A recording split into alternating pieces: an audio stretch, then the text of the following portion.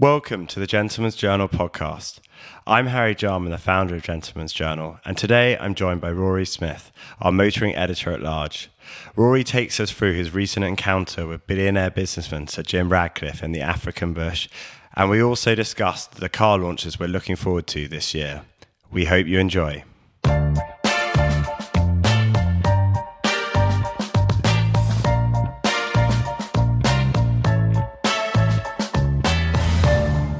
Hello, Rory. Hello. How are we? I'm very good today, Harry. Thank you very, very much for joining us in what is going to be the first of many GJ Cars podcasts. So it's great to have you here. How long have you been working with Gentleman's Journal now?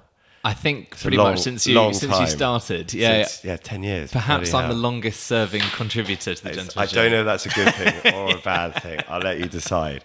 So we're going to talk about your print piece, which is kind of amazing. And then we're going to talk about a few things that you've done online.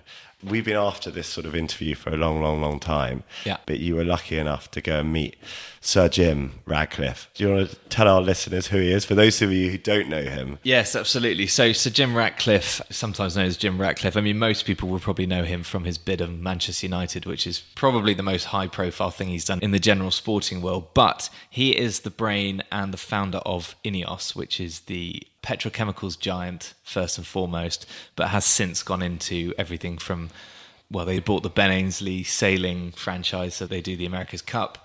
They do Formula One. They're a shareholder in Mercedes-AMG Petronas. Cycling. I don't know his thinking behind it, and perhaps you can share this, but it's an amazing success story. Probably one of the most amazing business success stories to come out of the UK for a long time. Absolutely. And he's the richest man in the UK. Is he? Yeah. I don't know, it probably changes every year. I think he might be it fluctuates between one or two, but you know, we're talking about wealth of about 29 billion, I think. So we're 29 billion. That's a lot. And he's most recently famous for buying Man U. Man U is his most recent purchase. Yeah, he's clearly in spend mode at the moment, which he's unashamed to talk about, really, because you know he spent a long time grafting and building Ineos up to be the giant company that it is, and now he's sort of investing into sport and also automotive. So the primary reason I went out there was I'll tell you where I went with him in a second, but he's got a car company called the Ineos Grenadier. Yeah, which is his take on the Land Rover Defender, which we can cover off in a bit more detail. Because we're in our Knightsbridge office, around the corner from the Grenadier pub. And listeners, for those of you who don't know, the Grenadier pub is one of London's greatest sort of hidden gem. It's a hidden gem. It's behind the Berkeley Hotel, and then it's tucked down. You really have to find it. And you don't stumble across it. Until recently, and this is embarrassing because our office is around the corner from it. You know, I would go down the wrong street or find the wrong way. They came up with this idea. This is how I know the story. He was pissed off with Land Rover because they were getting rid of the old Defender for various reasons, including emissions, and it wasn't a practical car anymore. And so he thought, as every billionaire does, I'm going to go and rebuild the Land Rover Defender. That's pretty much exactly how it was. And then they did this in the pub.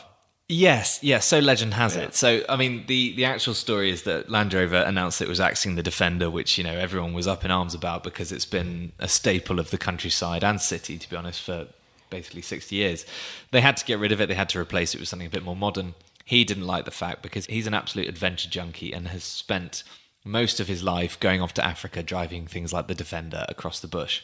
So he was outraged and was potentially the only person that was financially well off enough to do something about it. So he said, you know what, we're going to have a talk with Land Rover and I'm going to buy the tooling and I'm going to make it myself. Yeah. That didn't end up happening. I don't really know the ins and outs of it, but Land Rover said no, they wouldn't sell him the tooling. So he, in true billionaire fashion, said, well, I'm going to do it my way. Then ended up doing his own thing, founding a company. The car is called the Ineos Grenadier. Ineos Automotive is the name of the division of Ineos that handles the cars. And yes, it was in the pub, apparently over a gin and tonic. Other people say a pint, but he told me it was a gin and tonic. Okay. It's important details like that. Yeah, very important. Is that in the article? Did you mention that? It's good. And he came up with the name because that was his favourite pub, which he subsequently bought the pub as well in 2022. Yeah. Oh, he owns the pub? He does. Really? Yeah. I did not know that. God, so I've made him quite a lot richer. So that's our little staff local drinking hole. So look, before we get on, I just want to go just back a bit, because we're going to get onto the Ineos Grenadier as well. But this interview, I've been sort of emailing them quite a bit, saying, is there any access? Because it's kind of an amazing story. You know, the only person who's really done a car company from scratch is Elon Musk, really. So it's kind of an amazing story from that side. He's notoriously private. He occasionally comes into the press when he's having an argument with the HMRC and complaining about how much tax he has to pay. So he occasionally comes out, but apart from that, he doesn't really give that many interviews. He doesn't. No, he's an intensely private person. He decided to pick Rory Smith, Motoring Editor-at-Large for Jennifer's Journal, and that's amazing. So that was kind of a cool... Were you nervous? I'd been in talks with Ineos Automotive to go and drive the car in Scotland, to go and drive the car in Surrey, you know, all sort of slightly pedestrian stuff, I guess. And I couldn't make those for whatever reason. I couldn't make the dates of the launches. And then all of a sudden, an email dropped into my inbox saying, would you like to go on safari with Sir Jim Ratcliffe? And I thought, yeah, that could be quite interesting. It took me all of about sort of a split second to respond with yes, and then put the wheels in motion to essentially fly out to Kruger National Park, middle of nowhere in the bush, to go and test drive the Ineos Grenadier with its founder and owner, Sir Jim Ratcliffe, sitting beside me. So we travelled out to the bush. Sir Jim flew in as well. There were 7 Ineos Grenadier. Were you both in economy? Well, I don't think he flies commercial. Okay, just wanted to check. I did. You did.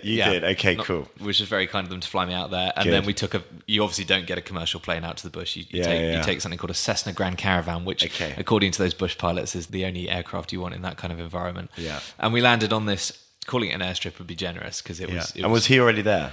He actually came a few hours after. Okay, really? Wow. So he was on a separate flight, and we landed on this orange dirt strip. And the pilot installed loads of confidence in all of us by saying that there is a chance there might be an elephant on the runway, in which case they have to drop down really low and buzz the elephant to get it to come back around. And then come back around. Wow.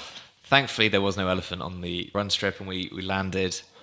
And there, sitting there with 7 Ineos Grenadiers all lined up, absolutely pristine, straight from the factory, ready to be driven. Amazing. From the Kruger National Park to the Okavango Delta in Botswana. A 17-hour journey if you did it without a break. Yeah. So it's a fairly sizable trip, and obviously you are going across the middle of nowhere. So you're in the middle of the bush. So you're putting the car for its paces. Absolutely. And had they planned this route? They would obviously plan this route. Oh yeah. I mean, this is not his first rodeo. Okay. As I said, his appetite for adventure is absolutely insatiable, and he's done many, many adventures across Africa. He was doing this journey because the Okavango Delta was one of his favourite places to go. Okay. And he was passing through some of his favourite And was locations. he doing this with friends as well? Or was this was the crazy thing. I mean, as a journalist, you're used to going on press trips and stuff where you're part of, a party of journalists. I was the only one, which was quite unusual to have that level of access. And then the rest were just friends of his? Yeah, they were a mixture of friends. He had a few of his executive board out there. Yeah. His son, George, who's the commercial director of Ineos Automotive, and Lynn Calder, who's the CEO of Ineos Automotive. Brilliant. So it was an interesting one. It was a bit of a mix between a family holiday and a board meeting. But great. Great access and great. Yeah, fantastic. And also probably quite nice in a way, different from the normal press trip. Exactly, because on a press trip or a junket, whatever you call it, they're all very prepped and they obviously ready to go. I mean, did you?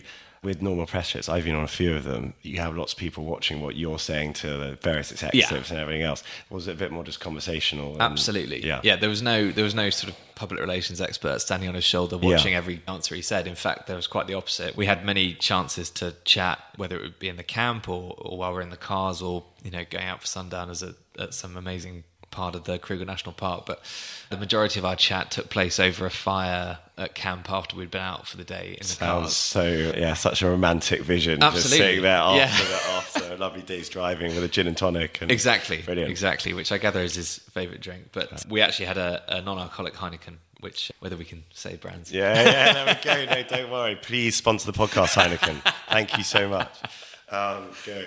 Yeah, and we got chatting about everything. And if you read the article, the majority of it is really about his journey through business, which, apart from, I think, the Times Rich List, they did a big sort of profile on that, but there's very little out there on how he's made. But the most amazing thing about him is he's like a late starter.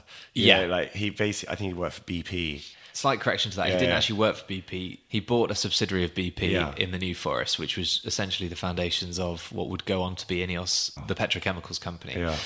And he did that while he was working in private equity. So we're sort of working backwards here, but he had a stint in private equity, which I gather was quite successful. Yeah. And this is all quite... But then, when he started Ineos, he was like late 40s. Yeah. I think he was in his early 40s from memory. He had, children, family, lived in the UK. It was a big risk. And he essentially invested everything he had into buying this subsidiary of BP, put it all on the line, and it's safe to say the risk has probably paid off. Paid off massively. Wow. And did you chat about the sports side of things and like why he is going crazy about all this? I mean, he seems to sponsor everything. Like if there's an opportunity, he will go and sponsor it. I mean, or is there strategy behind it? No, I asked the exact question because to me it's a bit of an enigma why you end up burdening sometimes yourself because sports teams are not always... He's got two. We haven't mentioned he's got two football teams as well. He does have two football. Well, he's actually got three now. Okay, if you count Manchester United, his stake in Manchester United, that makes three. Yeah, it's true. Because it's Monaco and then Lausanne. Yeah. Okay. And then Manchester United, which is for him the holy grail. And I'll go on to a bit about why that was such a big thing for him. His entrance into sport was relatively late, but I guess you need deep pockets to go into sport, and it took a while for Ineos to become the commercial juggernaut that it is. Yeah. And I asked that exact question. I was like, you're a very successful businessman, and you obviously know what you're doing in that sense. But to go into sport is a very different arena. Yeah. And the first thing you kind of need to know about him is he's actually quite an honest, straight-talking northerner. He doesn't really mince his words, and he'll tell you exactly how it is. He responded to that just by saying, he and his partners, he's got two partners in Ineos as well, which are not quite as high profile as him. Yeah. He said, we've made a lot of money. We all like sport, so why not? Yeah. Essentially, why not? We're going to have a good time. Yeah. Honesty. There was no sort of, I'm sure. But he's a massive, he's a massive sportsman, isn't football. He? Yeah. I mean, so this and is he's where famous for not mincing his words. Like, I've someone who I know that knows him really well said, getting his time in the work environment, you sort of have to run with him along the corridor and like ask him, to get his attention. And running being the operative word because he is, as I said, he's big on adventure and he's big on running. Yeah. So actually, bizarrely, one of the things I did while I was out in the bush with him was go for a run. I don't think many people go for a run when there's sort of crocodiles and lions hiding in. And it's pretty hot, I guess. 40-something degrees. Wow. Yeah. How did you fare? He's an absolute machine. I mean, one of his colleagues said, as we were setting off for our run, they said, he's like a diesel engine. He just keeps going, and he's in his 70s now, so it's not like he's breaking sort of marathon barriers. He does sponsor that with the Ineos sub 2 marathon, obviously. Another sponsorship.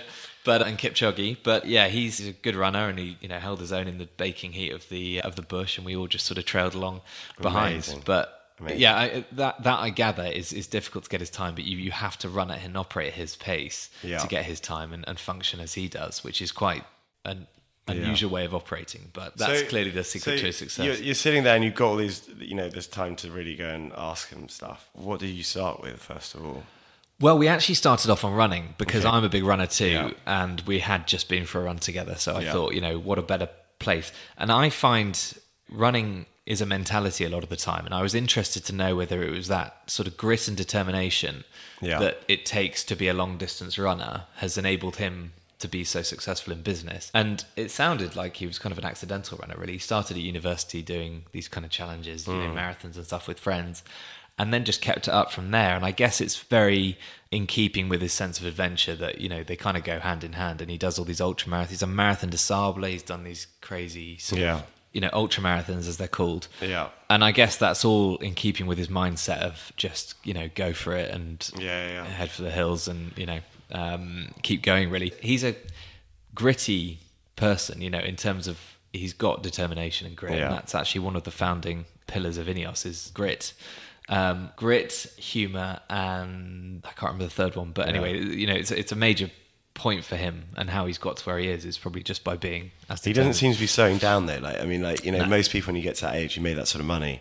I know he does have all the trappings. He has the yacht, he has the jet and stuff, but it sounds like he doesn't really use it that much. It sounds like he's just trying to build and build and build and build and build. Yeah, I don't imagine he's a sort of person that sit on a puts his feet up on a yacht and sails off into the sunset. But if you look at his yachts. One of them I know is an adventure yacht. It's an explorer yacht, so it's got capable one that of follows the other one around. Yeah, full of kit. Yeah. So that's, again, in keeping with his mentality of adventure. It's like he has a vehicle to enable him to do that. And that's really what he built the Grenadier for as well, was just as a tool for him to do more adventures with. So let's get on to the Grenadier. And so obviously he came up with this crazy idea. He decides, bugger it, I'm going to build my own. How is it faring? It's built in the UK? No, it's not built in the UK. That's a bit of a sticking point because he very famously said it was going to be built in the UK. Okay, yeah, I thought it was. And then backtracked on that. The whole thing about the car is that it is this sort of British designed, British made, British backed vehicle, as was the Defender in times. But no, he doesn't manufacture in the UK. He went back on that decision. But he did he buy a plant at one point? He took an interest in a plant in Wales. Okay, yeah, that was there was nothing. I don't believe there was any ground broken. But there was talk of there was talk. Yeah, you're right. There was, and he went quite far down the line, and as I say, famously came out saying that it was part of his, reason he wanted to build this was to create jobs. And so where are they built? They are built on the French-German border because he bought an existing Mercedes factory that used to manufacture smart cars. So. I mean, from a business point of view, it probably makes a lot more sense to buy a car plant that's already Germans built. are quite good at this as well. They tend to be quite good at building cars. They have a better track record than us. Yeah. Good. Okay, so they're built there. This is the first car he's put together. It is. Yeah. And tell us about that. As you said at the start, there's only him and Elon Musk and maybe a handful of others, Lucid being another one, that are a successful car startup. But so many have fallen by the wayside. So I think it's fair to say he deserves credit for actually bringing a car to market, because that's no easy thing. He's also quite honest about the fact that he spent 1.5 billion on the project to date, and counting, because it doesn't stop there. He's got more models coming out, so that's going to be more investment from him. But he's got a working car out there. It's come under a bit of criticism, really, for the way it drives and things. It's slightly more rustic and old school in the way it drives. It's not quite a match for... he wants it? Exactly. I mean, does he wanted it to resemble the Defender? Yeah, I don't think he sees that as a criticism. I mean, that's what the motoring media have come out and said. They tend to be very critical, don't they? Yeah, they tend to be very critical of newcomers. Yeah. And to be honest, anything that comes into the market, really, that isn't an established auto manufacturer. So good effort on getting it out there. I think he acknowledges there's work to do on making it a perfect car. It's by no means a perfect car, but it is his first shot. So, if we're being kind... let's be kind. Let's be kind to the billionaire. Let's give it time. Billionaires tend to get slated quite a lot, so let's be kind. So he's brought a car to market. He's brought a car to market. Well. It's very capable off-road. There's no doubting that. We drove it through some pretty... Well, I can safely say he's definitely put it through its paces at a rate of knots, because he's not a slow driver. The thing I like about it, it's just different. I think the ultimate selling point of it is just we live in a society, and you look around, there's so many cars that are the same.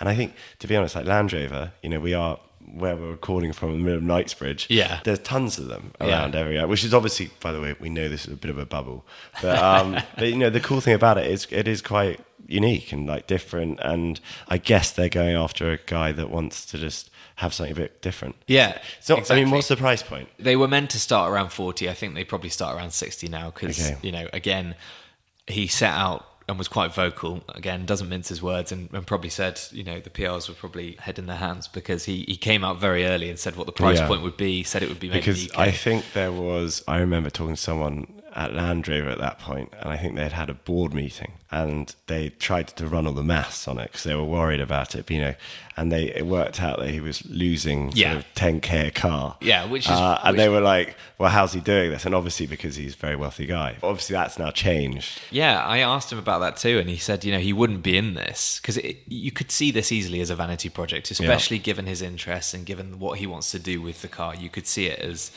He just came to a point in his life where he had so much money he wanted to make a car, which is sometimes the case. But actually, he said, I wouldn't do this if I didn't make money out of it. And he is, if you look at everything else he invests into, he's a pretty shrewd businessman. And I think money's a big operator for him, and probably wouldn't do it if it didn't. So that explains why he put the price up. He probably realised they were all going to be making a loss. But there's more to come. I mean, he's bringing out an electric vehicle pretty shortly, which I believe will be different to the Grenadier, but slightly based on it, and then potentially another 2 cars after that, so there'll be 4 cars in total. So yeah. And do you know what he talked about the other cars? No, he's pretty tight-lipped about the other ones. So we don't know, they could be 4x4s, they could be anything. They've been so hardline on what the brand is. I think they'll struggle to move away from like these. They're not going to do a soft top. Potentially. Random. Yeah, okay. That would be quite random. But I think they'll all be pretty rough and rugged. That's his MO for his car company. He wants to shift the image away from these big squishy off-roaders that you see driving around Knightsbridge, Chelsea, whatever, and go a bit more hardline on stuff. What was your takeaway? Car company, we'll wait and see how everything pans out. But we're being kind, so like, well done.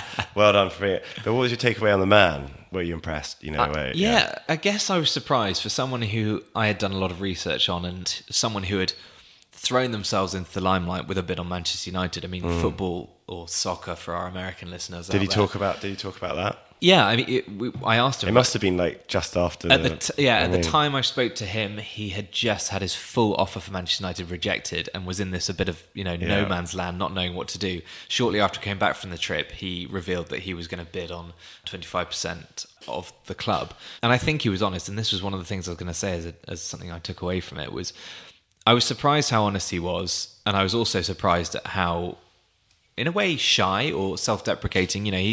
He doesn't necessarily go for the limelight, and I don't think he particularly likes it. So that is at odds with going for something like Manchester United, because immediately you're cast in front of a football crowd that's all of it. All of it. Exactly. Sport by its nature. He's putting himself out there. Yeah. So he was very honest. He was very unguarded. I mean, as I said, no one was standing by us while we were having a conversation. It was all sort of in his own words. And I guess his rise is unusual. There's only a handful of people that I can probably say are similar to that, and one being maybe James Dyson, who again was relatively late to making billions and has made relatively similar amount of money. Yeah. But it's quite a remarkable story behind Ineos, and it's how it's grown. It's grown through acquisition and, taken on so many different things.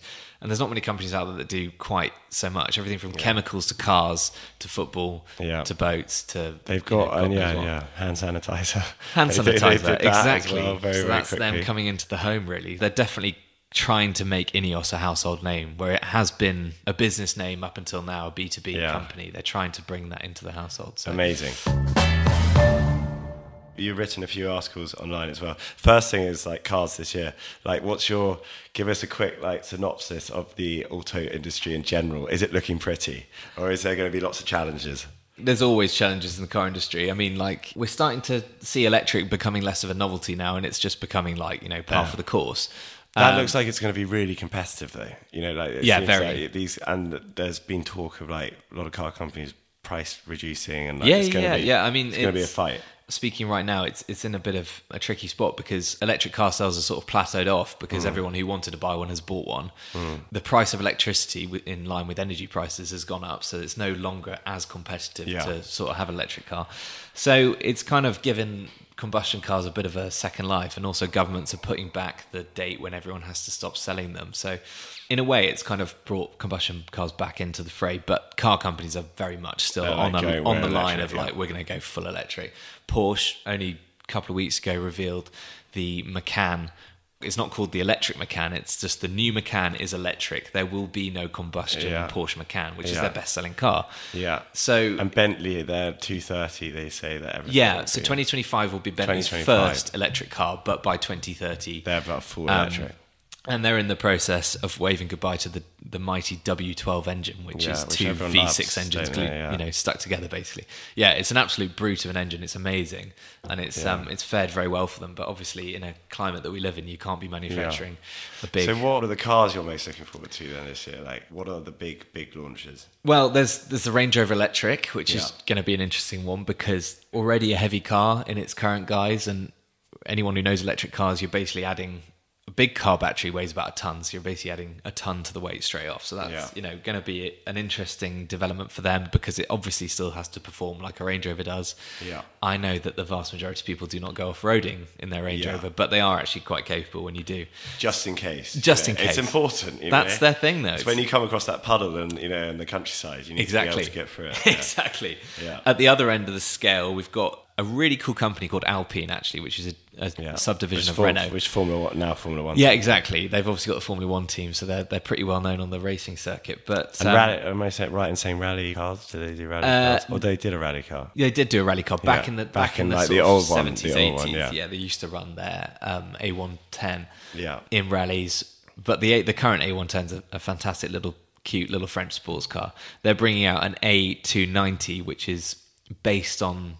Renault's also reviving the Renault 5. And for anyone who grew up in the 90s, 80s, probably even as far back as the 70s, actually, the Renault 5 was this sort of like wedge pyramid-shaped car, which was quite iconic, actually. And they're bringing that back with a retro-style model, but Alpine has taken that and dialed that up to 11, and they've made it into like a... They're obviously investing in like Alpine. I mean, like the fact they renamed their Formula 1 team Renault to... Yeah, exactly. It's obviously like they feel like it's got legs. They're pushing that hard and hoping that Alpine will sort of become the performance division of that French car company's portfolio.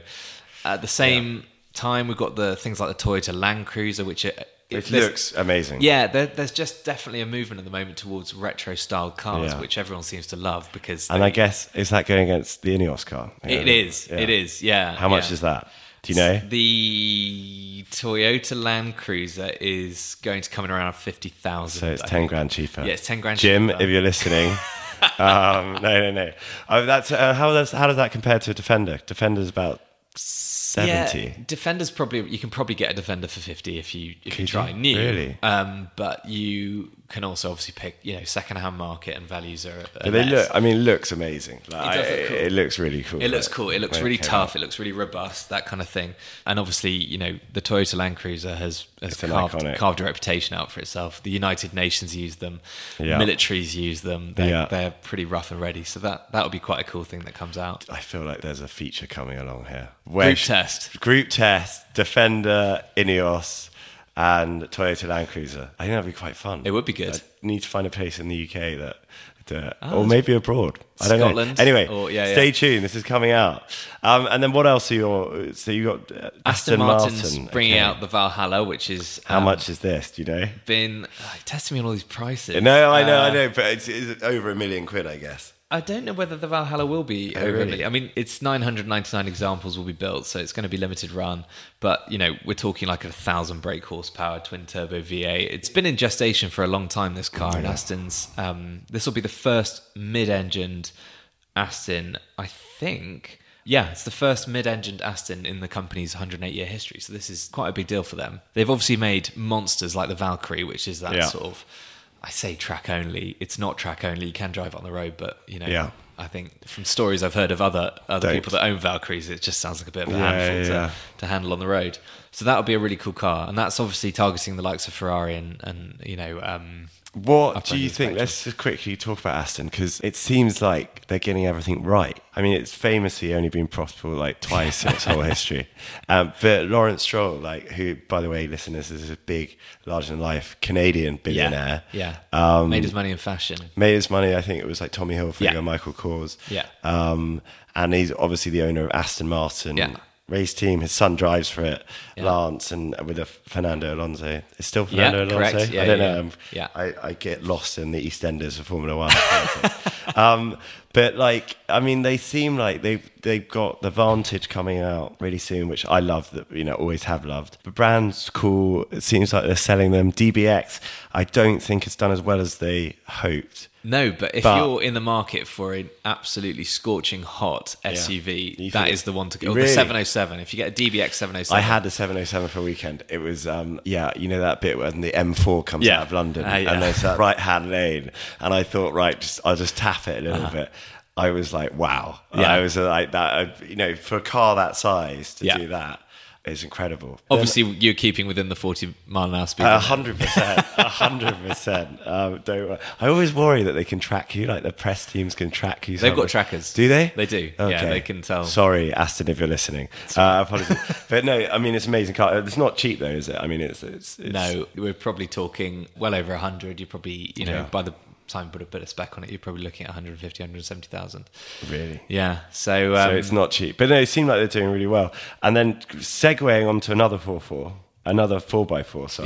the M5. Oh, M5 Touring. Yeah. The Germans are still going strong in the estate game. Everyone else seems to have given up on estate cars. But it's an estate. Yeah, The image looks like it's a 4x4. No. It's an estate car. I mean, the covers haven't actually come off it yet. So maybe if they have jacked it up and made it into an SUV, this was a cult car. I mean, this had, the old one, everyone loved. BMW M cars and M estate cars. I always think a fast estate car is potentially one of the coolest sort of setups you can have. And the M5 has an amazing reputation.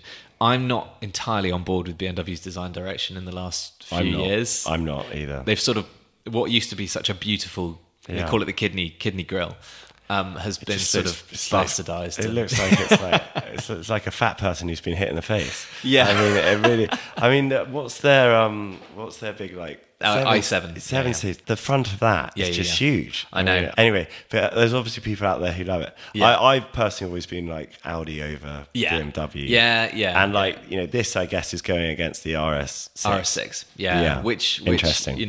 Audi's just announced an all guns RS6 as well, as if it needed to be any faster than it. Yeah. Both these cars will do 200 miles These an are hour basically for people who are like having their first kid and hating the fact that they're having their first kid. Absolutely. And tell their wives that they're buying an estate car. Yes, and hope that it slides by. I mean, back in the day, these cars used to be like sleeper cars and you'd get away with it. Only if you knew, you'd know it was a fast car. But now they're full of wings and spoilers and splitters and stuff, and it's very difficult to actually pass it off as just being a regular estate car. But...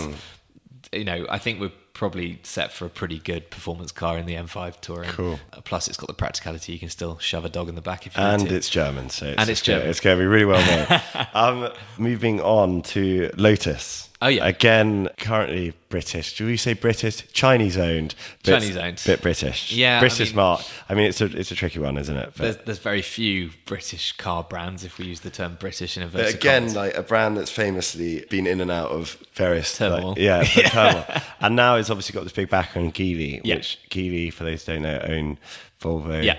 They have a share in Mercedes, I think, as well. Yeah, there's some London taxis. Yeah, London taxis, Polestar obviously, as well as Volvo. Yeah. They're an absolute juggernaut in the car world, and as you say, they're a Chinese company. Yeah. But they've been very successful with brands like Volvo. They invested a lot of money into Volvo and have turned it around. I mean, that was quite an iconic brand in some ways, but it was in the sort of late 2000s, it looked like it wasn't going in a very good direction.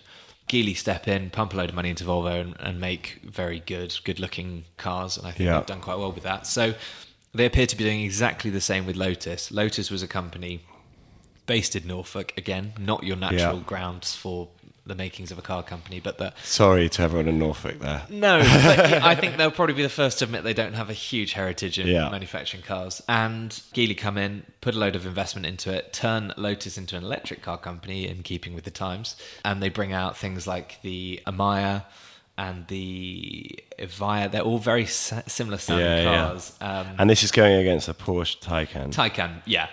So Amaya is the latest sort of fast saloon that they've brought out. And again, all electric. Yeah, all electric and $100,000 upwards. Yeah. Big battery stuff, so probably the range will be quite good on that. I think it produces something crazy like close to 900. That's right, yeah, 893 brake horsepower. So that's an insane amount of power to have in a family saloon. And I guess they're sharing like chassis and stuff and Volvos and Polestars. Do you think electric doesn't quite work in the way that like cars used to be based on sort of like chassis and stuff. Electric's a bit different because the gubbins that powers it is relatively small and can be compacted into quite tight areas. What is big is the battery, and the battery in most electric cars makes up the floor that is between the four wheels. Yeah. So they call it like a skateboard chassis kind of thing, but you stick four wheels on a big battery and you've got an electric car. Interesting. Yeah. Now, segue again, talking about electric cars. We'll move on to Polestar, which actually I actually went out to their HQ in the latest issue as well. Yeah, I saw which that. is amazing. So they've had a bit of a tough time getting these cars out, but this is the year they're launching, and they're going like quick succession, launching both the 3 and then the 4. Yeah. And the 3 is obviously their SUV. Yeah. It's not trying to be like a super off-roader, but it's more of an SUV for town and city, basically. Exactly. So they've already got the 2. They have the 1 as well, but that's not full electric. The 2 I had for a good amount of time, actually. I was testing that for around about 6 months. Okay. Living with it, it's a nice car. It to you. Yeah. Amazing. Jesus. Well, I'm not allowed to sell it. That's the difference. I'll have to give it back at the end. But I had a 2 for a while, and that was a great thing. I think the 3, firstly, I think the Polestars, in terms of the design, and I know you met their chief designer, I think they're beautiful cars, and they've done a really, really good job of making... You know what I think? I just think this is like the year that all these cars are going to be competing, and I think there's quite a lot of these electric cars looking very, very similar. Yeah. Tesla, like, you love it or hate it. Yeah. You have the guys who are just complete fanatics and love Elon Musk. Yeah. But I think if you're looking for something like cool and different... Yeah. And I think the 3 is... pretty cool. Yeah, the 3's cool, and the 4, which is the sort of small saloon based on the... Although they're all... The whole range is slightly high riding. I wouldn't say they're all SUVs, but... and the 4 doesn't have a back. No, it doesn't have a windscreen, which was sort of the headline grabbing announcement they made when they came out with that car. Is it doesn't have a rear windscreen. I mean, you think that's crazy, but actually, how many times do you need to look through the rear windscreen, especially with all these cameras? Exactly. Yeah. So their price point as well. Like, I mean, the 3 is scheduled from 80 grand, and the 4 is 55 grand. I think that's pretty competitive. Yeah, right? It is very competitive in this landscape because they are really, really well made. I mean, the interiors are very Scandinavian. They're very minimalist, but they're really, the build quality is amazing. And for a car at that price point, that's electric cars are skew more expensive anyway, just purely for what they are. And given the fact that most people don't buy cars outright, they buy them on sort of finance plans and stuff, that's going to boil down to something that's pretty easy per month. But I think at that price point, they should be selling quite a few of them. Yeah. I think we're already seeing a lot of 2s. I mean, 2s have been around for a while now, but we're seeing a lot on the roads. I think we're going to see a lot of 3 and 4s as well. Yeah, they're quite Apple in their design philosophy as well. Yeah, clean, Scandi. Yeah, it's cool. Yeah. Right, so now away from in the new cars. This is sort of article that we love writing about at the Gentleman's Journal. A short history of royal cars. Yeah. Basically, this is kind of a fun one that we came up with. But I mean, the royal family do have they have massive selling power, and obviously there's Land Rover have sort of built a lot of part of their brand off the fact that it's driven by the Queen and everything else. So we went through and actually I should say it's not all Land Rover. You would think so, but there's Bentley, Audi. I didn't realise that Diana had a Ford RS Turbo. Yeah, she had an Escort, which was, she kind of bucked the trend. She's the one that brings a bit of variation into this article, I guess. Yeah. But we're talking largely British cars here. I mean, this was a lot of fun to write. I do like delving into, especially with the popularity of the Crown. It makes things like this a bit more fun. But yeah, there's a long history, and this is just a slice of, as we say, it's the short history. Maybe we'll do the long history of royal cars. Well, I think there's so many you can put in here. There's so many. Yeah. I mean, Princess Anne had a Scimitar as well, which was quite a left field car. I also think Prince Harry, Prince William, they've had fast Audis. No, but they got Audis RS6s and stuff now. Yeah. And I think they're driving those way more than themselves now. And what's Prince Charles driving? He's got an electric something now that he's driving around. He's been seen, obviously he's been in the headlines. King Charles. King Charles. Get well soon. Yeah, exactly. He's been seen coming in and out of hospital, getting into an Audi e-tron. Yeah, so that's basically his day-to-day. Well, he's not driving that himself. He's not driving, to be fair, a modest royal car. It's hardly the Bentley State Limousine that was made in 2002 for the late Queen Elizabeth. And that's still being used, basically. Yeah. I mean, is that the gold carriage of the cars? That's the pomp and ceremony vehicle of choice. So, I mean, Bentley made this completely bespoke car for them in 2002 for Queen Elizabeth. It's got hilarious little quirks to it in terms of the luggage compartment in the rear is based on the dimensions of her favourite handbag. The roofline was raised so that she could stand up fully in the car without having to bend over. That's why it's got quite a tall cabin on it. It's obviously bulletproof. It's obviously, reinforced. I think they used the term bomb resistant. Bomb resistant? That doesn't fill you with confidence. You know what I mean? You either want it bomb proof or bomb resistant. Exactly. I guess they were covering themselves legally there. Yeah, it's got hidden blue lights. It's got illuminated coat of arms. I think that you occasionally you and I both like cars, but you occasionally see these ex-royal cars appear on piston heads or something, and it would be it could be a Defender that's been used in Balmoral. I guess they're great cars to buy because they've been immaculately looked after. Yeah. So one of those exact example was Diana's ex Audi Cabriolet, which she had. For anyone who knows the Audi Cabriolet, it was quite a very 90s car, but a really cool looking car. I think they're quite cool. You know, full roof retracting into the bodywork, so you just, when the roof's down, you've just got basically the windscreen and then a straight line across the cabin.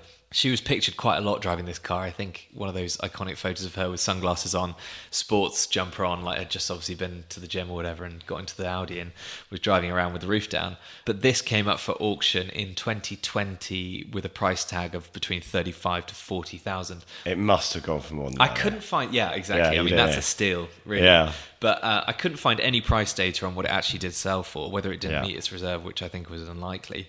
But yeah, that car sold at auction. You get all sorts of like ex-Jaguars that have been used potentially once by the Queen or something. But yeah, as we said, Diana had in 1985, she had a Escort Turbo RS. And then you missed out one that I think you should have. I mean, my criticism, which would be, she had this SL did she? Convertible. Yeah, the Mercedes. And it was a beautiful like burgundy colour. Yeah. But it was one of those like 90s square. I mean, I think it's called an R129. That's geeky knowledge. Yeah. That is geeky knowledge. I'm thinking, desperately trying to buy one. You're trying to buy one. Yeah. The only people that know the numbers like that. Yeah. People I mean, they're amazing. Them. But, that was a cool car. So she probably put a bit of glamour into it, didn't she? Yeah, I mean, absolutely. But that was quite a cool car in its age as well. But it was mainly known for being a boy racer's car. But, she was...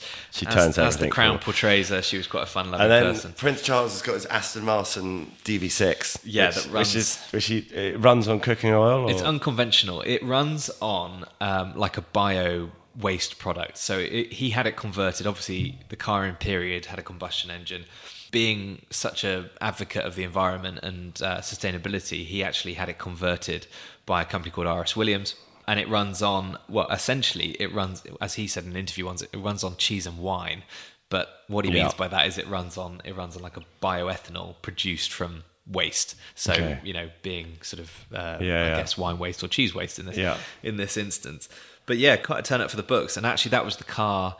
We're talking about an Aston Martin DB6 from 1966 here, and that was the same car that William and Kate drove away from their wedding in. So it's been like his favourite car, basically. Yeah, he rolls around in that quite frequently. And then you've got the Land Rover Defender, and Range then you've Rover. got Range Rover. Let's talk about Duke of Edinburgh's famous Land Rover. Yeah, he is one that was famous for sort of like bucking the trend, I guess. Or maybe not bucking the trend, but being slightly controversial in many other ways. But he took that right down to his, not even his last breath, because this was after he died, but he took that down to his last public occasion, I guess, in terms of he vetoed the horse-drawn carriage that would have been offered to him and instead opted for a converted Land Rover TD5 Defender 130, which... It was, I think when it came out, everyone was just like, you're the coolest guy Yeah, ever. Exactly. I mean, it was just amazing, and it was just like... Yeah. Tell me you're a petrol head after you've died without telling me you're a petrol head. And I think he was also like, I mean, it was kind of him trying to be a bit discreet, as much as state funerals can be discreet, but everything was pared back on what they were telling him to do. Yeah, basically. Exactly. Yeah, everything was a bit more, I mean, I guess it was in the times of COVID as well, so it was slightly less of an occasion, but he had this 130 Defender converted primarily, I think, was into a gun bus for when he used to go shooting. It could then swap into a hearse when the occasion called for it. So apparently he had put a lot of work into this and been 16 years in development, this car, with Land Rover. So he had been working together with them. So he had been working with them. It wasn't just him doing it by himself. I mean, talk about preparing for your funeral, 16 years. It's quite a long time. But I guess he was a fair age by that time. Yeah. So. And it was a nod to his military past as well. He was a military guy, and that is he had it finished in a very sort of military colour. And then he had all the different divisions of the armed forces surrounding it. Yeah. And then the Range Rover, which is like, I always think of the Range Rover as that amazing meme on Instagram of the Queen wearing a hoodie. Yeah. Driving the Range Rover. Was it a hoodie or a neck scarf? I don't know what I think it was a scarf. But it basically, like when she evils the paparazzi. Yeah, exactly. I think she drives out of Sandringham. So baller. And really baller. But I would say there's like a particular model, which I'm going to test your knowledge now. Oh, Christ. Here we go. Which is now becoming a bit of a classic. Which I would say model? I would say it was the first generation of Jerry McGovern when he came and redid the and that's the picture in the article. I think it is that model. You got it in. Yeah, I'm going to get the actual. Yeah, there we go. Sorry, this is a numbers thing, and you caught me out. I got the numbers, and I'm not meant to be the motoring guy, but yeah, no, it's amazing, and the L322. There we go. Well done. Got it. Got it. No, but it was BMW first, and then it was Ford. Yeah. Again, I'm desperately searching piston heads trying to find one. This is good knowledge. They developed these cars with SVO, which is Land Rover's special vehicle operations. Yeah, for the royal family. I mean, SVO will also make you a car if you're just a random punter, but you know, at a price. But SVO obviously were the ones that were in charge of speccing the royal cars because she wanted a bespoke dog section in the back for the corgis. Obviously, they finished it in a colour that wasn't available for anyone else to buy. So Epsom green was what it was finished in. Dog guard for the corgis, as we said, and a modified front grille with covert lights. So again, that car of hers had blue lights in it. Amazing. Should she need to just get through the traffic, you know, out of Buckingham Palace, getting out of London in a hurry. Unbelievable. It is quite an iconic car, and you're right. I think we can add to this piece. I don't know. I feel like there should be another podcast too, where we should go. There's so many different cars. We could do a whole hour-long episode on royal cars. But with you know, it's also, I think, for these car brands, it's a big kudos thing having that, you know. So there must be, you know, the fact that it used to just be Land Rover, and now it seems like it's Land Rover, Bentley, Audi. I think there's been Rolls-Royce there in the past as well. Yeah. They don't seem to be... I mean, who knows what the private royal car collection is? Because like we said, you know, I think Harry and William have both driven pretty fast Audis in the past, but they're not always seen in those. It must be... It's a great... You know, these car brands love having, I guess... Yeah, it's a good kudos factor. Huge kudos for any car company to have a royal driving their cars. I mean, Land Rover is probably the one with the longest history. The Queen, I think... Actually, if I get my facts right, the Queen's father was the first one to order the original Land Rover when it first came out. Really? The Defender? Not the Defender. What became the Defender was called the Land Rover back in the day. Series 1. Yeah, King George ordered one in the late 40s, so that's going back some. So that's a hell of a relationship. And the fact that, you know, the likes of the royal family are still... I mean, William got out at the charity event he came to last week. He got out of a Range Rover. So still going strong. Amazing. Rory, thank you so much. Great chat. And we'll have another one coming up. We got loads of articles coming up. You're doing something on yachts next. Yes. Okay, interesting. Can't wait. Thank you very much. Thank you, Harry. Take care. Bye. Bye.